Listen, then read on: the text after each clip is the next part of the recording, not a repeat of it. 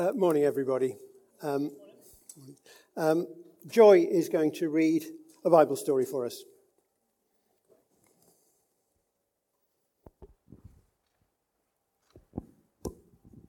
Good morning, everyone. So our Bible reading is taken from Luke 23, from verses 32 to 46. 2 other criminals were taken away with him to be executed. When they came to the place called the Skull, they crucified him there with the criminals, one on his right and one on his left. "Father," said Jesus, "forgive them. They don't know what they are doing." They divided his clothes, casting lots for them. The people stood around watching. The rulers hurled abuses at him. He rescued others. They said, "Let him try rescuing himself. If he's really the Messiah, God's chosen one." The soldiers added their taunts, coming up and offering him cheap wine. "If you're the King of Jews," they said, "rescue yourself." The charge was written above him, "This is the King of the Jews."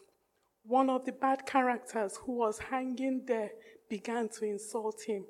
"Aren't you the Messiah?" he said. "Rescue yourself and us too." But the other one told him off. "Don't you fear God?" he said. "You're sharing the same fate that he is. In our case, it's fair enough that we are getting exactly what we asked for.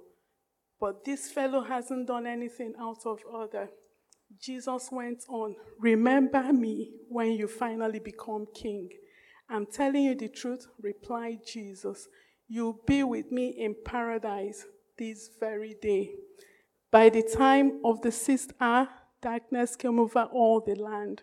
The sunlight vanished until the 9th hour. Then Jesus shouted out at the top of his voice, "Here's my spirit, Father. You can take care of it now." And with that, he died. This is the end of our reading. Thank you. Thanks very much, Joy. Thank you. So, as you've heard, I'm Ian, and with Julia, we've been part of this church for quite some years. That's in case you don't know me. Mark, Aaron's dad, he does know me, and if it's a bad talk, he's promised to boo and throw things. So nobody else needs to take that responsibility, okay?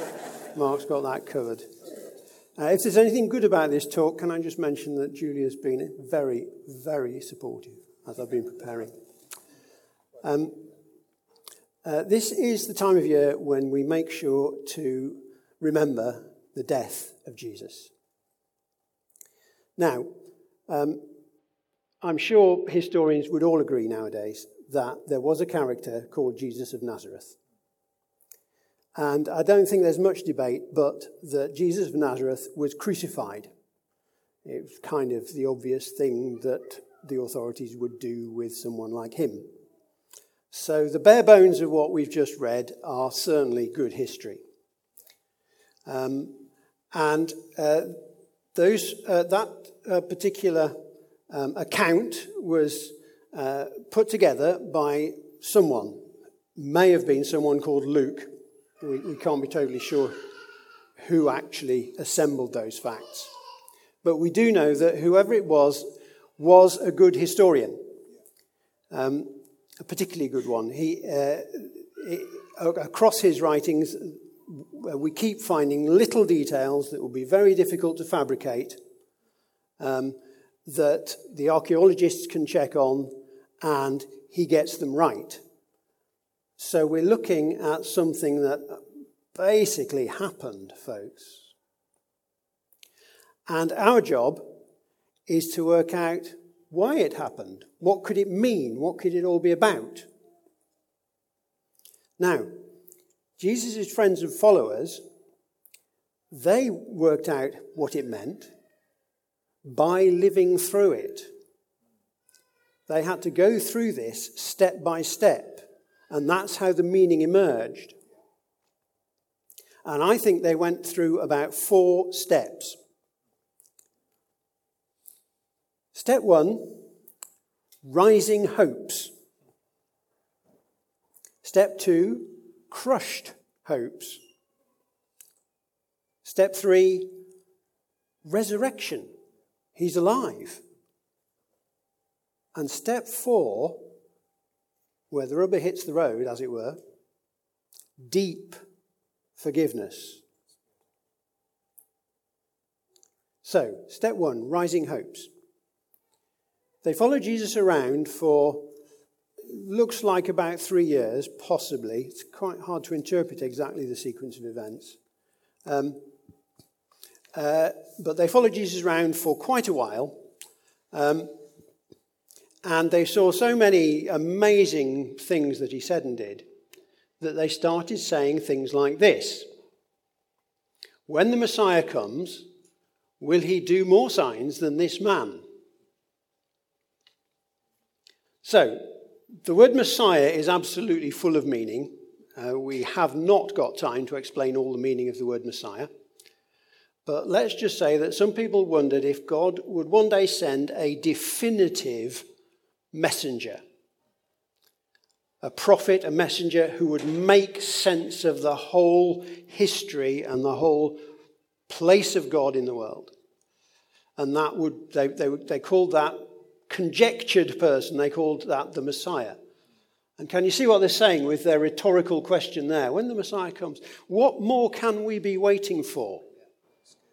This must be it, they're saying. Their hopes are soaring. Step 2, those hopes were crushed, decisively crushed. Did you notice, as Joy read, that many people were saying to Jesus, basically, you can't be the Messiah or you wouldn't be in this mess. Okay, the rulers were saying it, the soldiers were saying it, and one of his fellow sufferers was saying it. And that was accepted. It was a known process, a known experience. There were quite a few people around that time who stuck their heads up and said, I'm the Messiah, follow me. And they were killed by the authorities, and their followers slunk back to normal life as best they could, hoping that nobody looked for them too hard. That was a well-known process. There were two, it seems, who were particularly well-known. One called Simon of Perea, and another one called, wait for it, Athronges the Shepherd. Eowyn's a nice name, isn't it? So's Aisha. Any parents looking for a distinctive name for a coming baby? They'd be the only Athronges in the playground. All I'm saying. And that's exactly what happened to them. They claimed to be some sort of special prophetic messenger, and they were killed, both of them, about the time Jesus was born, and their followers dispersed furtively. That's exactly what Jesus' followers and friends were looking at, beginning to look at, as Jesus was dying. It's all over. Can we salvage our lives? Will anybody come after us? That's what they were looking at. And if nothing else had happened, this story would be a really obscure footnote in history. The same people would have heard of Jesus who have heard of Athronges. What did happen was step 3. They met him. They'd watched him die. Well, the bravest ones had watched him die. In fact, it was mainly the women who watched him die. Respect. They told the whole group about it. And then 3 days later, or so, they met him. They talked to him, touched him, ate with him. And they spent the rest of their lives saying, we know it's impossible, but we saw this. And they said that under persecution at times, under threat of death, as they went to be martyred. We know it's impossible, but we saw it. They knew it was impossible. You don't have to be modern and scientific to know that dead men don't get up. But they saw it. It happened. So they had to have then a big rethink. And I think it might have been the biggest rethink in history. Because they knew that Jesus was the Messiah, the definitive special messenger, because he had been resurrected. That's put the seal on it. But he'd also been tortured to death, horribly. What could that mean? What would that be all about? The Messiah crucified. And they searched the ancient prophecies and rethought. And the first thing that they did was they stopped blaming the others. You see, if you'd asked a Jew just before Jesus what was wrong with the world, they would have said, it's those people who worship statues. There was some justification for taking that attitude. In ancient times, worshipping statues could sometimes be very, very degraded. And they would obviously get completely and utterly drunk worshipping the god of wine sometimes. Just worshipping my god, officer. But let's be frank. There were such things as temple prostitutes. Victims in ancient paganism. So there was some justification for the Jewish attitude. But really, when it comes down to it, it was the age-old human sport of blaming somebody else. I'm a good person. God's problem is those other people. I'm really good at that sport. Problem is always, well, when I was in working life, the problem was always the management.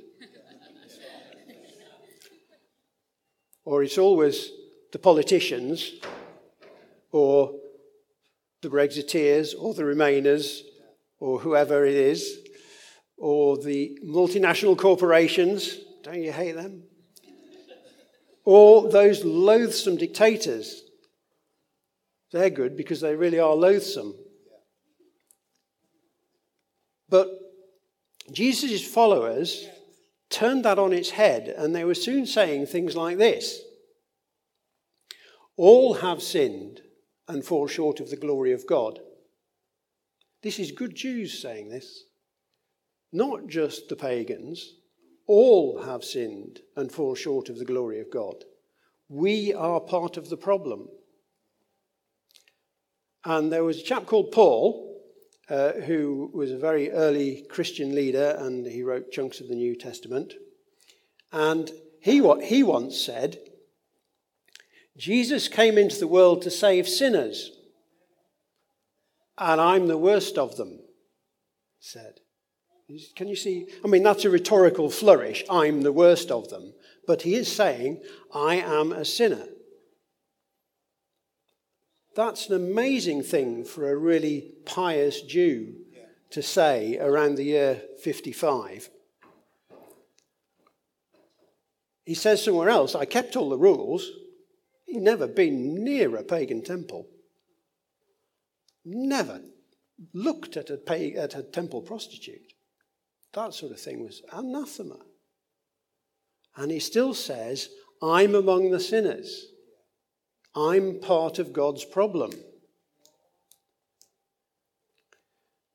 I'm not a good person, not totally.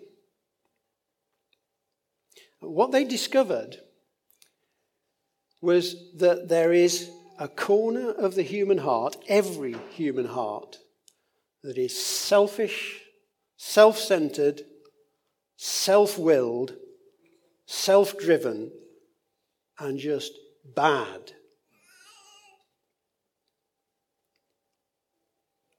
Somebody accused me not long ago of having mixed motives when I show kindness. Well, that's just true. When I show kindness, it's partly because I care about the other person and partly because I want to feel good about myself. I can't get past that. And if you're looking for somebody to show love to you with unmixed motives, keep looking till you find Jesus. The only person ever with unmixed motives for showing love. And that's just a tame example from my life. I'm not telling you about all the badness in my life. I'm serious, I'm not. Quite frankly, I don't have the courage. How's your life? And what they realized was that Jesus' death was a sacrifice, and the sacrifice of the Messiah opened the way for God to forgive any human heart. That's the most important thing I'm going to say. The sacrifice of the Messiah opened the way for God to forgive any human heart. I don't know if I could explain how that works for God. I mean, libraries have been written about the doctrine of the atonement. But the bottom line is clear. This sacrifice made forgiveness possible. So there's the takeaway if you follow Jesus. The forgiveness was settled long ago. This is the lesson that I have to learn, I don't know, every week or something. The forgiveness was settled long ago. I don't try to live a bit better and hope for more forgiveness. I bask in the forgiveness that's already there. And from there, I can possibly live a bit better life. It starts with forgiveness.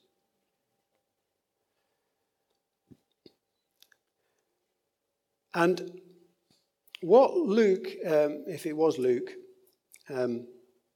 saw was that there's a demonstration here of the human heart. I don't think I'm being too irreverent about this, but with those two fellow sufferers of Jesus who were executed with him, there's a demonstration of how the human heart works. And it's a bit like, I hope this isn't too trite, but it's a bit like the science teacher demonstrating on the front bench of a science lab. You pour this acid onto this powder and look what happens. And what's happening here is you confront the human heart with the death of Jesus and look what happens. One man carried on his own course. It was his life, and he was looking for other people to blame. As Jesus was handy, he blamed Jesus. You're the Messiah, rescue us. And he went to meet his Maker in that attitude. It's my life and other people are to blame. A chilling choice to make. The other man admitted guilt.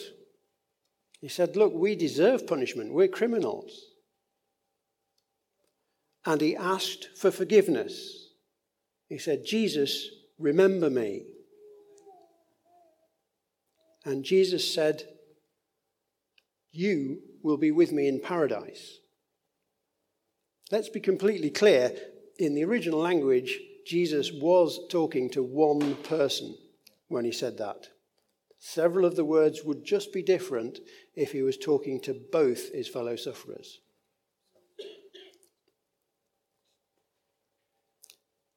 So that's the challenge that the death of Jesus sets every Easter. And in fact, all the time. Which am I? Which are you? Am I going to carry on? It's my life. I'm all right.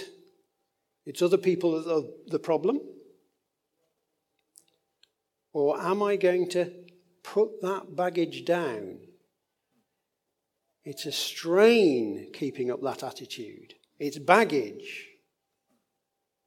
Am I going to say, no, there's badness in me. I need forgiveness.